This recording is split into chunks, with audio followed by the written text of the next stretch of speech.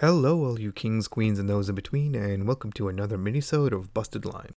I'm your host, Paresh Maharaj, and today I want to talk about difficulty in video games. Yeah, you could probably tell from the way I said that I put scare quotes around difficulty, and there's a reason for that. I recently played through Shadow of the Tomb Raider's hardest difficulty, and I'm currently playing through the hardest difficulty of the Final Fantasy VII Remake. Now, I know the easy comparison when talking difficulty is to the Soulsborne series like Dark Souls, Demon Souls, and my personal favorite, Bloodborne. But I'm going to say something that may ruffle a few feathers. Tomb Raider and Final Fantasy VII's hardest difficulties are harder than Soulsborne games. Hear me out. I said that they were harder than Soulsborne. The thing is, they're harder for all the wrong reasons. And I think Tomb Raider and Final Fantasy's hardest difficulties fail in their own unique ways. Tomb Raider mistakes tedium for difficulty, and Final Fantasy does what most other games do with their hardest difficulty, and just bump up enemy damage, bar you from using items, and making no other adjustments. Before I elaborate on those, I think I should explain what makes a game difficult for the correct reasons. I'm going to use Bloodborne as my example, since that's the Souls game that I'm most familiar with. Bloodborne is a difficult game. That goes without saying. Anyone who tells you otherwise is either a liar, a douchebag, or a lying douchebag. But here's the thing. Bloodborne is designed with its difficulty in mind.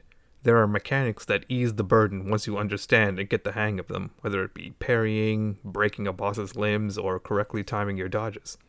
Seriously, there's these things called invincibility frames, or iframes, that are exactly what they sound like.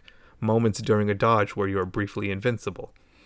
Not only that, but the hitboxes are so polished that once you get the hang of it, there are attacks that you can literally walk around. So where do Tomb Raider and Final Fantasy go wrong?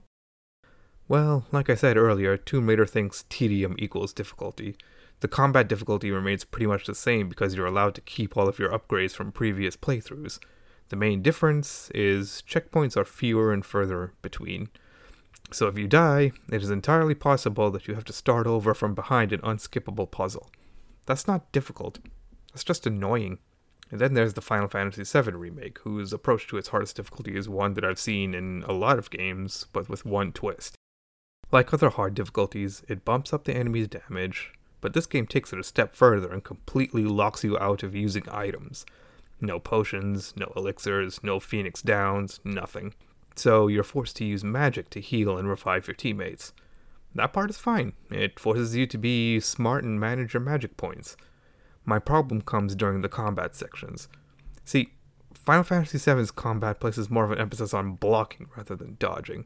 Matter of fact, I don't even see the point of dodging since I've encountered attacks that hit no matter how much you dodge or even run away, which leaves blocking as your only option. And this is where my biggest problem is. You still take chip damage from when you block, and in the hard difficulty, the amount of chip damage you take increases drastically.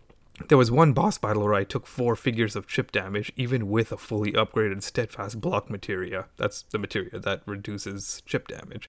So really, the only benefit to blocking is just to prevent from being knocked off your feet.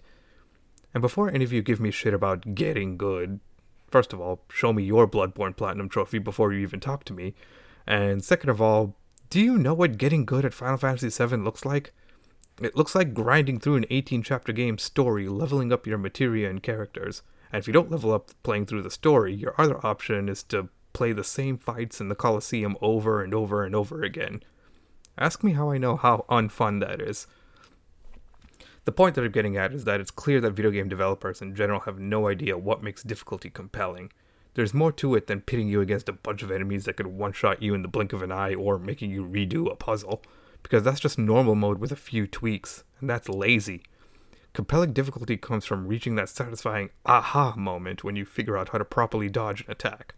Compelling difficulty comes from landing a juicy hit on a boss that has had you scrambling around the arena. Compelling difficulty comes from mowing down a group of enemies that turned you into mincemeat on your first playthrough because you mastered your favorite weapon. At the end of the day, compelling difficulty takes effort.